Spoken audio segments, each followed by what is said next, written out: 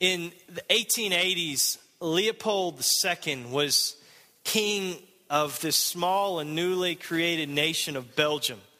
And he had this insatiable craving to see his tiny little country grow in wealth and influence, all like all the other nations of Europe. And it was during this period of colonialism, imperialism was on the rise, and nations gained their wealth and power by moving in and finding other territories and conquering those lands and occupying those lands. Well, he looked out over there really wasn't much left in the land grab, and so he looked around the world, but he saw this unexplored interior of Africa.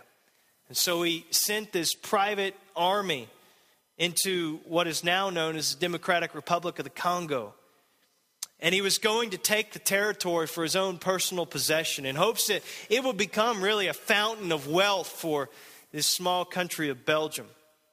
And he was obsessed with finding something valuable there that could be exploited for personal gain. And so he found the land was rich with rubber trees, rubber plants. And so timing was such that there was kind of an industrial revolution going on at the time, and there was a demand for rubber. So he thought that was his ticket. And so the problem, though, is that the harvesting of these rubber trees was so difficult. And so it was so difficult that the inhabitants of the land, they didn't even want to work for them, even for money, to harvest these trees. And so he wasn't going to be stopped, though. So King Leopold unleashed his private army. It was called the Force Publique. He unleashed it upon the Congolese people, and he forced the native people into slave labor. And he required of them to meet a rubber quota of harvesting this sap, and it was nearly impossible for them to do this. And so to enforce the quota, he sent his private army. And they used any means, chains and whips and rape and just unthinkable brutality on these people. Villages were burned down that wouldn't keep up. And their most famous tactic, and this is what they're really known for, was they would sever hands and ears and noses off of the people, off of the slaves who were thought to be lagging behind in work. Just listen, this is one of the things, they pile these hands in strategic places just to remind people, work harder. Work harder. And one writer of this time said the basket of severed hands became the symbol of Congo. The collection of hands became an end in itself. Force Publique office soldiers brought them to the stations in place of rubber. They even went out to harvest hands instead of rubber. The hands became a sort of currency. They came to be used to sort of make up for shortfalls and rubber quotas. And the soldiers were paid their bonuses on the basis of how many hands they collected. It was this reign of horrendous, unthinkable violence and terror. An evil violation of human rights, and one that eventually brought the outcry of the world at the time. And yet we know this is not an isolated incident in the history of the world.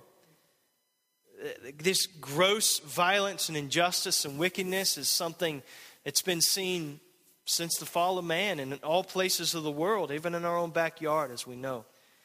The world we live in is one in which it seems that tyrants prosper. He got rich exploiting these people, murdering these people. It was estimated that as many as 15 million people were killed under his vicious reign there. This is the world that Asaph came face to face with. So take that story from history, and we have our own stories. We have our own Leopolds and our own versions of that. Maybe not on a social scale, but even on a personal level, within a family, within a neighborhood, within the workplace. And take that world and let that sink into your mind as we look at Psalm 73. Asaph was one of Israel's main worship leaders for the people. He was the Alan Bino of their day. And he probably couldn't play the piano like Alan, but he was their worship leader. And his task, he was appointed by David as a Levite. 1 Chronicles 15 says, his whole purpose in life, single-minded purpose, was to raise the sounds of joy for the nation. That's what the text says. And so he wrote songs, and he led the congregation in singing those songs.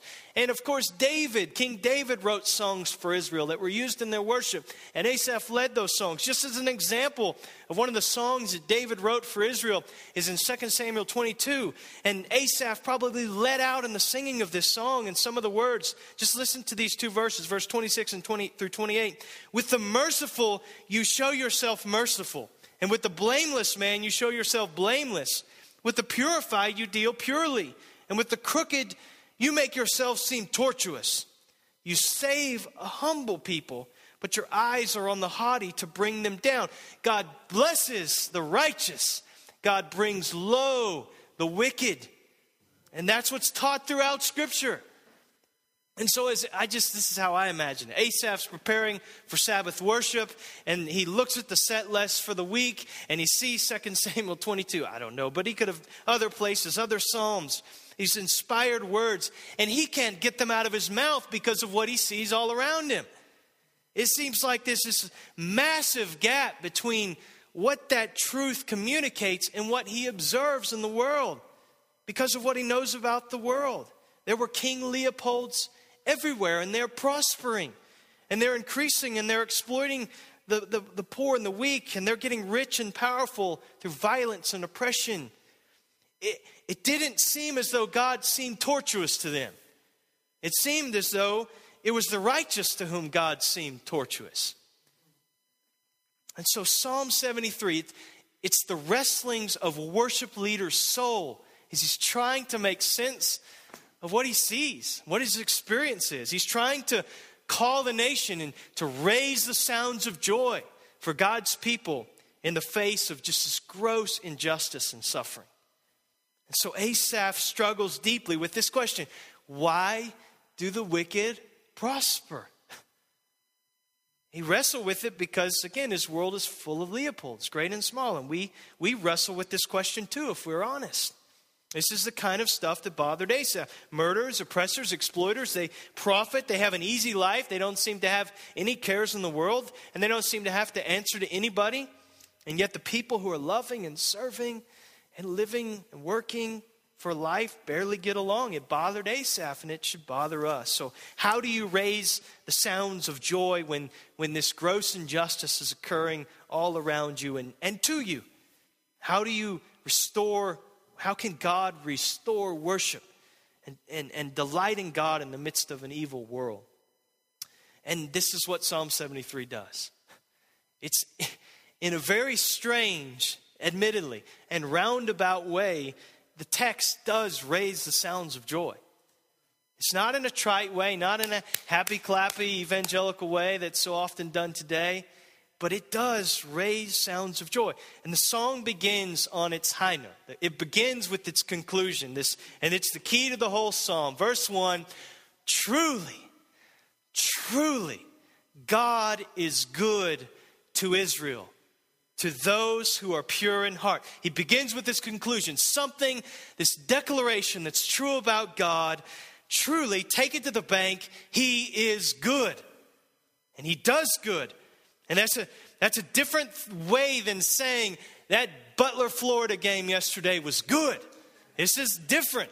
This is God's moral quality, His benevolence, His kindness. He's acting on behalf of others for their good will, for their benefit, for their good. And this is hugely important to understand this psalm. Where he concludes, it's because Asaph is wrestling with a situation that his eyes are observing and that he's experiencing. It doesn't look good. It doesn't look like God is good. He says He's good to Israel, to those who are pure in heart. I think that's the same thing. This is the Israel that is the pure in heart. It's the true Israel, the faithful to God Israel. The ones who are on the inside, what they say they are on the outside. He's good to those. And he comes out of this painful experience and this process, and the struggle has ended, and his faith is restored, and his conclusion is this: truly, God is good. And it often takes suffering and affliction and pain for the goodness of God to really mean something to us, doesn't it? It's not when the barns are full and the children are healthy and and the 401k is growing and the promotions are flying in and the raises, it's not then that we really relish in the goodness of God. Oh yeah, we do thank God for his goodness in those times. But the declaration of the goodness of God here is not the cry of one just kind of skating through a life of ease. It's one who's hit rock bottom. It's on the worst day of your life. This is the confession. God is always good, and he does all things good. So that's the end. So you're saying, let's go then. But we're not done. I'm not ended. That's where his conclusion is. But what brought him to this glorious declaration? Verse 2. But as for me, my feet had almost slipped. My steps had nearly slipped. My feet had almost stumbled. My steps had nearly slipped. My feet almost slid out from under me. His confession here is honest and it's brutal and raw. He's saying, I actually came close to abandoning my faith. I think that's what he's saying. Now, there was something that came into his life that shook the core of his being so much that he almost fell away from God. Yeah, that's how it felt to him. Now, we know from the close of the psalm that God was the strength of his heart, and that even when it felt like he was slipping away, that God still had hold of him. But the way that he experienced it, the way that it felt to him in the moment, and his experience was this trouble came into my life like a flood. I couldn't get away from it. My feet almost slipped. It's like you've stood in a fast-moving stream and that rock, and you just feel like you're going to go at any time. That's a scary thing if it's really kind of floodwaters or something. But he's saying, I almost fell away from the God that I love. My feet had nearly stumbled. So we sing, prone to wonder, Lord, I feel it, prone to leave the God I love. And Asaph, that's me. That was me. I almost stumbled. For why? Why did he almost stumble? Verse 3, for I was envious of the arrogant when I saw the prosperity of the wicked. And we say, that's a dumb reason. I mean, you got to do better than that. No, but don't take this struggle too lightly. Because what he wrestles with in this passage is something that we all feel. Again, if we're honest. And Asaph's problem is not essentially suffering. It's justice. It's justice. He looked out and he saw the arrogant, the boastful, proud, resisting the authority of God, refusing to live under his authority, and they prospered. And he says, that's not right. That's not right. He saw the prosperity of the wicked. The word prosperity is shalom, peace, rest. I saw the shalom of the wicked. And if there's anything the Bible tells us, it's that the wicked are not supposed to experience shalom. They're not supposed to be at rest or to be at ease. There's no peace for the wicked. Proverbs says the wicked, they're always running even when nobody's chasing them. That's how they're supposed to be. And Asaph says, I looked out and I saw this rotten, horrible, wicked people experiencing shalom, prosperity. Why? Why do good things happen to really bad people? Because conventional biblical wisdom says it's the righteous who enjoy and experience peace, shalom, and the wicked experience misery. The wicked are supposed to be like the chaff that the wind drives away. Psalm 1 tells us that. But these wicked men seem to be like trees planted by streams of water. Whatever they do, they prosper in it. That's supposed to be the righteous. They shouldn't even know how to spell the word shalom, let alone experience it. And so here, he says, I looked out and I saw the prosperity of the wicked. It doesn't make sense. It doesn't register with him. So what happened? What are you doing, God? Are you asleep on the job? This is his confession. His feet almost stumbled when he saw this. And we can put a face on this dilemma, can't we? You work 8 to 10 hours a week and you're faithful on your job. You don't cheat the company. You don't gossip. You don't lie. You don't steal. You do your work with joy. And some guy who's a sluggard and a slacker, he's a liar and he's a cheat. And when it comes time for promotion, he gets it. And you sit in your dingy cubicle and wait for the next year and hope for the best. Or a single mother left raising 4 small children because her cheating husband ran off with the secretary. And so he's out living La Vida Loca and there you are, changing diapers and feeding these kids and just trying to make ends meet. Injustice is everywhere. And so this is what he's trying to to reconcile. And maybe you haven't experienced some catastrophic injustice that's committed against you personally. It's just rattled you to the core, but you may. And we have lesser degrees that are not pain-free in our lives. So verses 1-3, we have the conclusion, we have this confession, and so the final verdict and the dilemma that started this process of arriving at that verdict, now he's going to lay that out. He's going to recount his experience of walking through this. And so we get to see Asaph's soul just laid bare before the people here. And he reflects back on a struggle that brought him to that conclusion that surely God is good. And how was he thinking when he almost slipped? Where were his eyes looking? And so the outline in the text, it follows this progression in pronouns. And you can see it very clearly in the English text here. You have these three postures of the heart when his feet almost slipped, these three tones of voice. And so we can find ourselves in here. The first posture of the heart is that of the comparer. And we're going to see this third person pronoun. We could say it like this: but God, look at them. Look at them. He's comparing to them. And so we see this in verse 4-12. He's recalling his own soul struggle. And he remembers where he first looked. He looked at them. He looked at the wicked.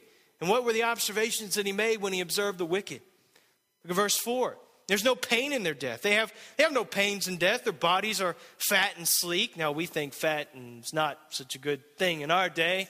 But this was just a sign of abundance, of wealth. They had all they needed and more to survive. Charles Spurgeon said they have a quiet death, gliding into eternity without a struggle. So that they live fat and happy and they die fat and happy. They have these easy, trouble-free lives. That's what it seems.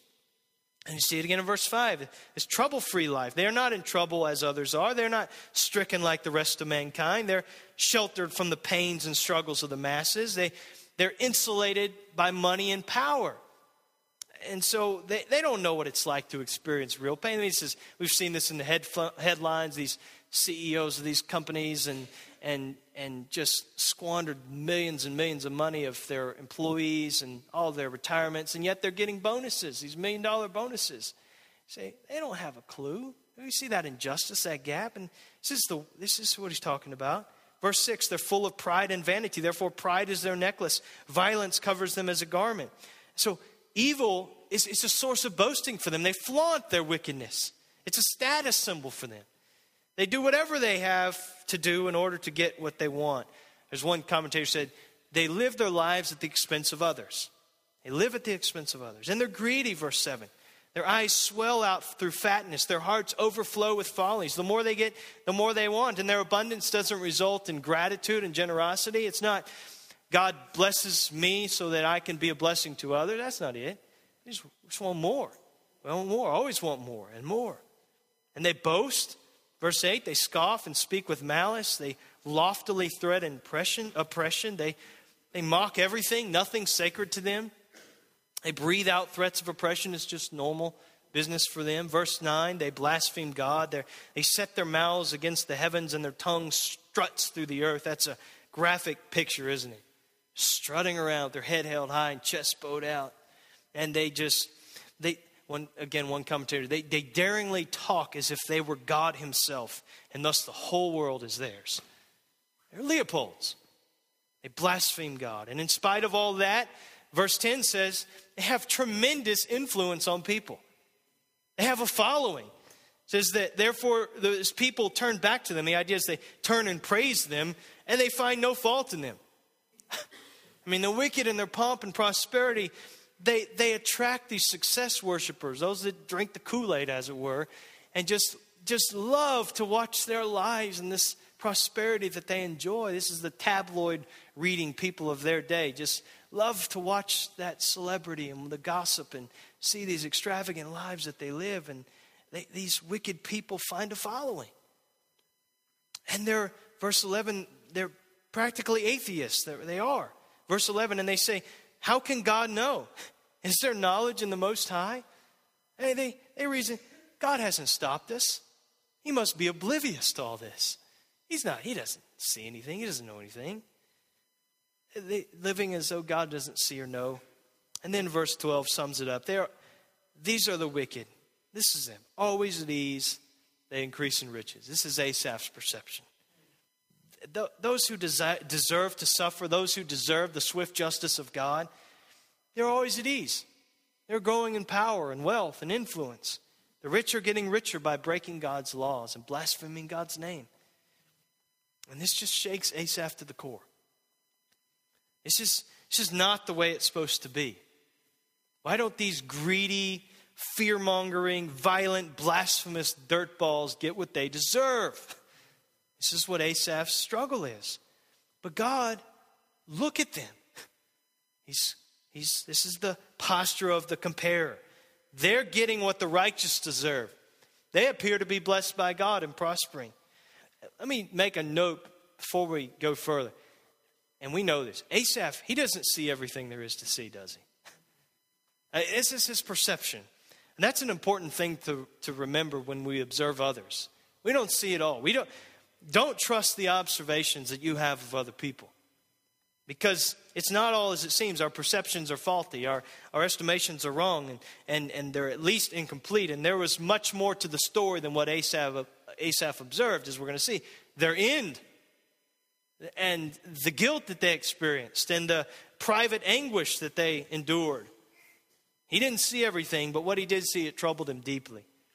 So, first question, how do we respond when we see the prosperity of the wicked in our own day, in our own Leopolds? Do we sit and fume and moan about how our boss has it so much easier than we do? Do we seethe with anger and hatred for those who have wronged us and seem to just live with no bad consequences? Are you a comparer? Is this the tone of your heart in times of suffering? But God, look at them. Everybody else has it so easy.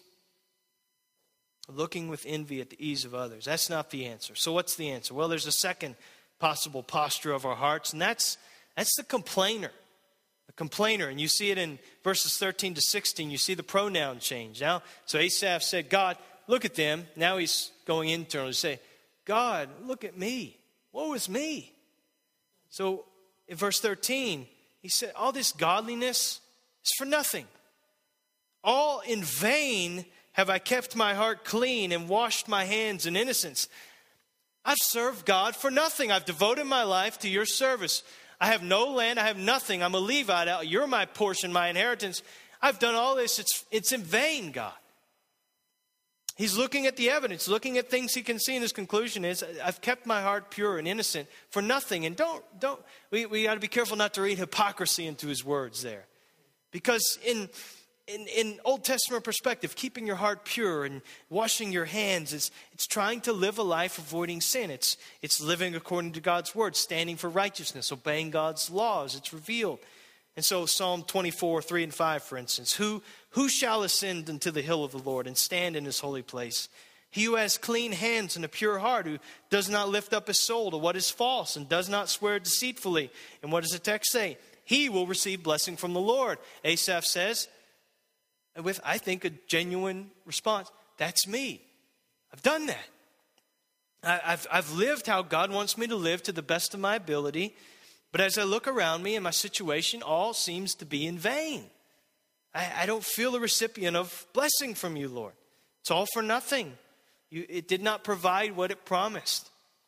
And then he goes on in verse 14. There's nothing but trouble to speak of. All day long I've been stricken and rebuked every morning. The wicked never suffer, and yet I suffer all day long. It's just bitter irony of his situation, his experience. And it's not stated, but it could be that Asaph is actually suffering at the hands of these wicked people. And so he's saying, every morning I wake up and I get kicked in the face again. It seems as though God treats his enemies better than he treats his friends. This is what Asaph's struggle is. And to make it worse, verse 15, he can't tell anyone. He says, if I had said, I will speak thus, I would have betrayed the generation of your children. There's another translation I think gets the sense right. If I had publicized these thoughts, I would have betrayed your faithful ones. While he had these wrestlings in his soul, to verbalize those doubts would destroy the faith of others. And he knew there was a line that he wouldn't cross.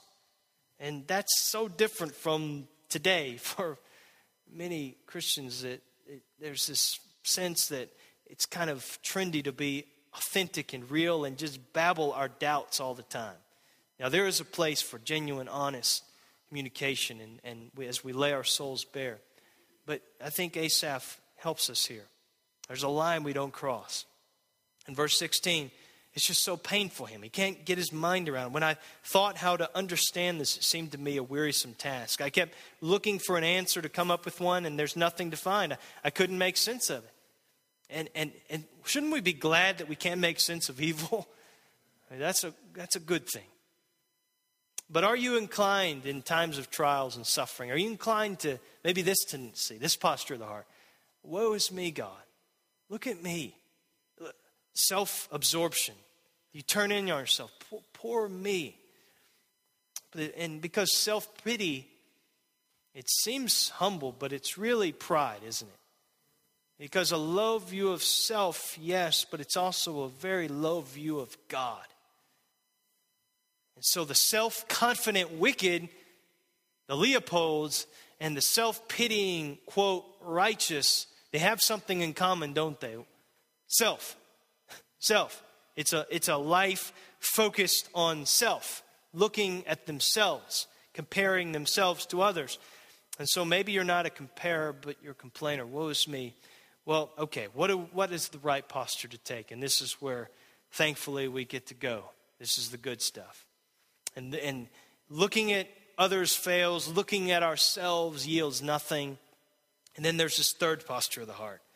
But God, look at you. Look at you. This is the worshiper. Asaph stopped looking at the wicked. He stopped looking at himself. He finally looked to God in worship. So back in verse 16, but when I thought how to understand this, it seemed to me a wearisome task. Verse 17, until I went into the sanctuary of God. This is the turning point for him. He doesn't tell us what happened when he went there.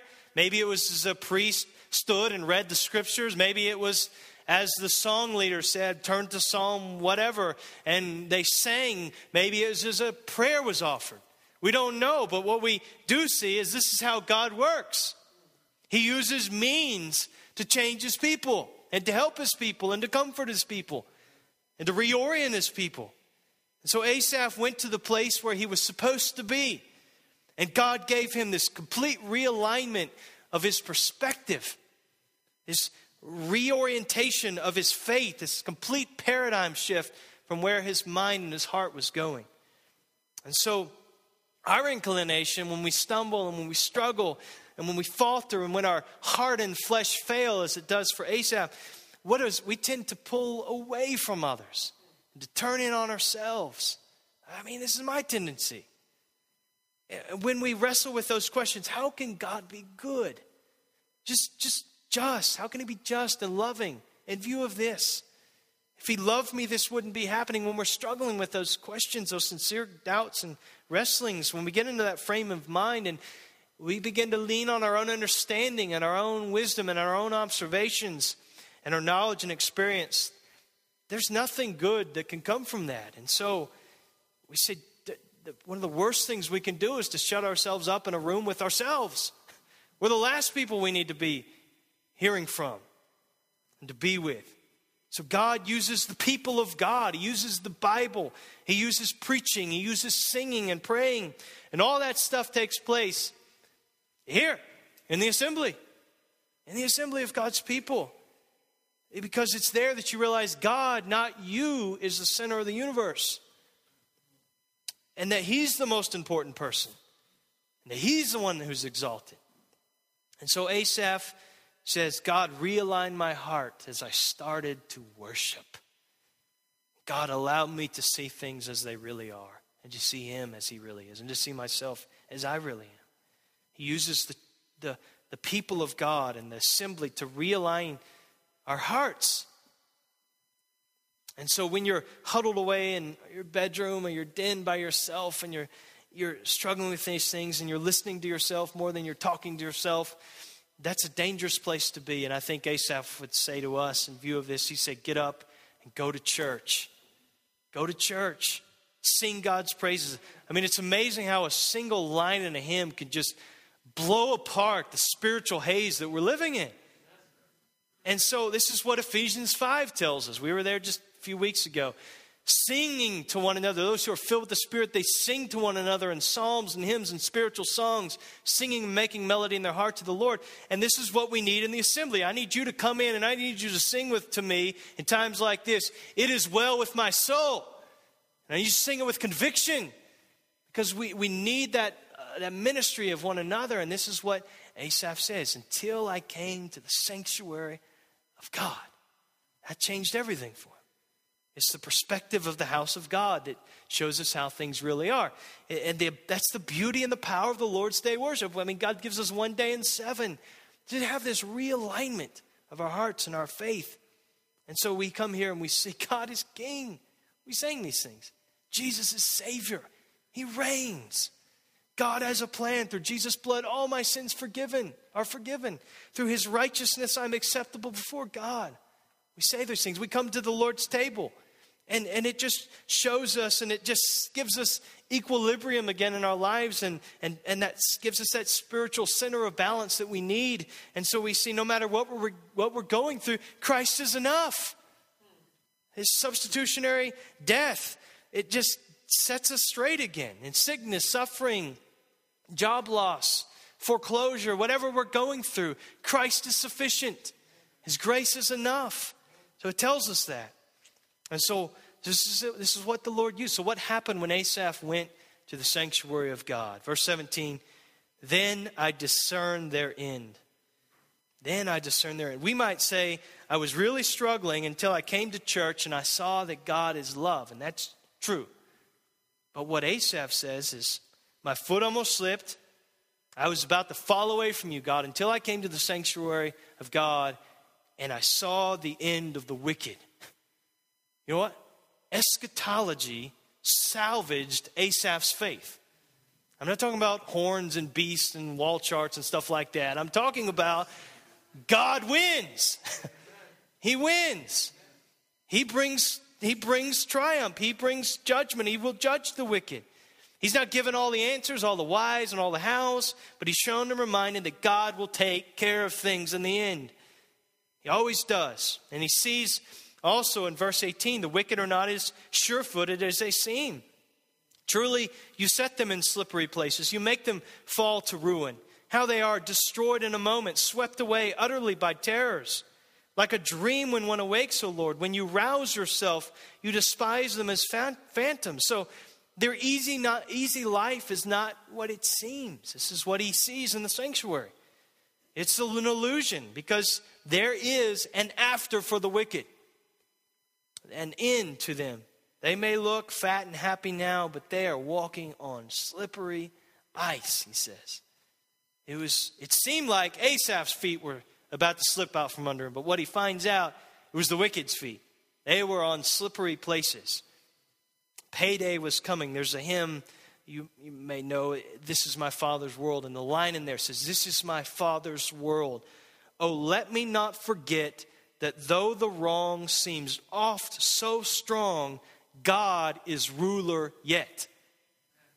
Yeah, it seems that the tyrants and the oppressors, God is ruler yet. And so seeing God rightly, he sees the wicked rightly, and he sees himself rightly. It's in the sanctuary that the true state of Asaph's heart is revealed. Verse 21, when my soul was embittered, when I was pricked in heart, I was brutish and ignorant. I was like a beast before you. It was embittered. It's like the word we get of vinegar, sour. It's like my heart just had this pus in it. This in my soul. It was disgusting, seething. I saw the ugliness of my heart, and God, he allowed me to own it. And all this self-pity, all this self-absorption is revealed when he draws near to God. And he says, hey, I was like a big, dumb animal towards you, God. When I was embittered, I was like a beast. And again, one of the popular ways of thinking today is, it's okay to get mad at God. He can take it. He's big enough. You yell at him and you get on to his case and you tell him what for, and he can take it. And what Asaph, he finally gets through this, and he's thinking clearly again. He says, when I was in that condition, I was like a beast. I was in no condition. I was senseless and dumb. I was in no frame of mind to make major decisions or anything like that. Verse 23, this is glorious. Nevertheless, I am continually with you. You hold my right hand. You guide me with your counsel, and afterward you will receive me to glory. Even when it didn't seem like it, I am always with you. Not, I am always with you because deep down inside I'm a good person. What does the text say? I'm always with you because what? Because you have taken hold of me. You've taken hold of me, God. During the agonizing trial, God seemed far away from Asaph. But on the other side, when his sanity is restored, he says, I'm still standing, Lord, because you never let me go. Not standing here because I'm part cat and I always land on my feet and just instinctively. I'm standing here because you've held me. You've held my hand. You kept me standing. You never let go. And afterward, you'll receive me to glory. Again, we see eschatology salvaging his faith, not just with the destiny of the wicked, but his own destiny. And then in verse 25, whom have I in heaven but you? And there is nothing on earth that I desire besides you. I mean, it's a change of heart in Asaph. It doesn't come because God immediately came down and smote the wicked and brought justice. It came from a renewed perspective on who God is and what his worth is. That's what it was. The sufficiency of God and his grace. And so God was again Asaph's treasure and the sole object of his desire and of his worship. One, Omer Martins, he said, listen to this. Resolution comes eventually, not in the intellectual harmonization of doctrine and experience, but in the recognition of how large is the believer's wealth in having God. You get that? It's not in God saying, this is why I'm allowing this to happen. And so we get that intellectual connection between our experience and between truth. We don't always understand that. The comfort comes in us understanding how great our wealth is in God. That he's everything, that he's enough. That's where the hope and comfort comes. And so his conclusion, verse 26, my heart and my flesh may fail, but God is the strength. God is the strength. He's the word, there's the crag, like a rocky summit, the stability, safety. God is the strength of my heart and my portion forever. Again, Asaph, he's a Levite. He doesn't have any inheritance, any land inheritance or anything like that. What does God say of the Levites? I'm your inheritance. It's me. I'm your inheritance. So he says, God is the strength of my heart and my portion forever. You've heard this quote probably from C.S. Lewis, but I think this has always stuck with me. The one who has everything and God has nothing more than the one who has only God. And that's so true. We have everything we need in God. All we have is Christ. We sing this. Verse 27, 28. For behold, those who are far from you shall perish. You put an end to everyone who is unfaithful to you. But for me, it is good to be near God. I have made the Lord God my refuge, that I may tell of all your works. At first it seemed like, again, Asaph was slipping and the wicked were secure. But in the end, what does he see? In reality, the wicked are slipping. Asaph is secure. He's kept. He's got a refuge. And he didn't come to that conclusion by looking at others. He didn't come at that conclusion by staring at his navel and just trying to look introspectively. He came to that conclusion, what? Looking at God, coming into the sanctuary and beholding God and his wonder and his worth. And he says, all of this, that I may tell of all your works. See, when I was going through the agony of the trial and the wrestlings of my soul, there was that line I couldn't cross, and I wouldn't speak of the doubts and wonderings of my heart. And yet now I come out on the other side. I've got to tell everyone, God is good. He's good and he does good. And so we tell that good news. And so we need to be careful. We don't need to be comparers. God, look at them. We don't need to be complainers. God, look at me. We need to be worshipers. God, look at you. Look at you. The vastness of your greatness and your grace. We need a right perspective of him. And so which posture are we taking? He says in the end, but for me it is good to be near God. And what we see so clearly in Scripture, the way let me say, it's not good to be near God if we're not, as we would see in the New Testament, clothed in the righteousness of Christ. That's a dangerous thing to be near to God.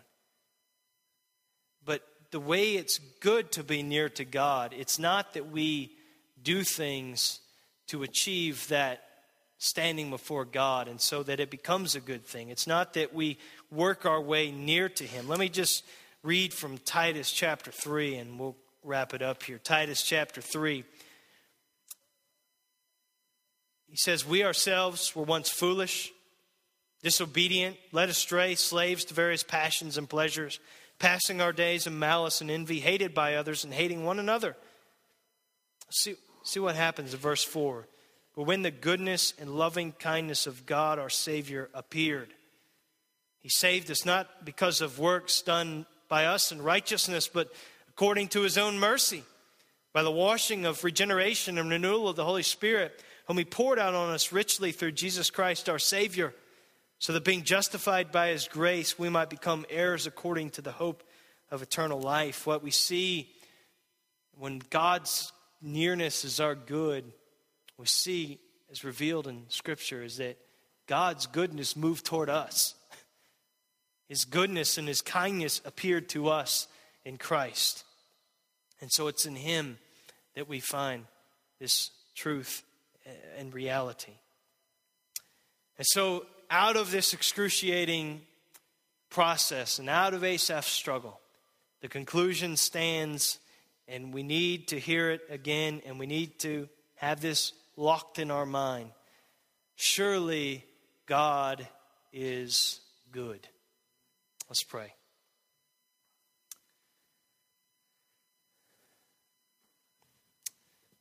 Thank you, Father, that we do have the opportunity to see the soul of Asaph laid bare. And not in some just horizontal explanation of his struggle, but it's in the context of a song, a worship song. And so thank you that this worship leader, through the inspiration of your Spirit, let us see this agony because we can relate to it. We sense this. We feel this gap between what we see and what we know to be true. And thank you, though, that he came out on the other side where we need to be coming out, is that God is good. Thank you that you are good at all times, Lord, in all things, in all ways. When it doesn't seem like it, you're good. When everything's going great, it's not that the planets are aligned, it's that you're good. You're good all times, God. Help us to find great comfort and refuge in that reality, Lord. We pray in Jesus' name. Amen.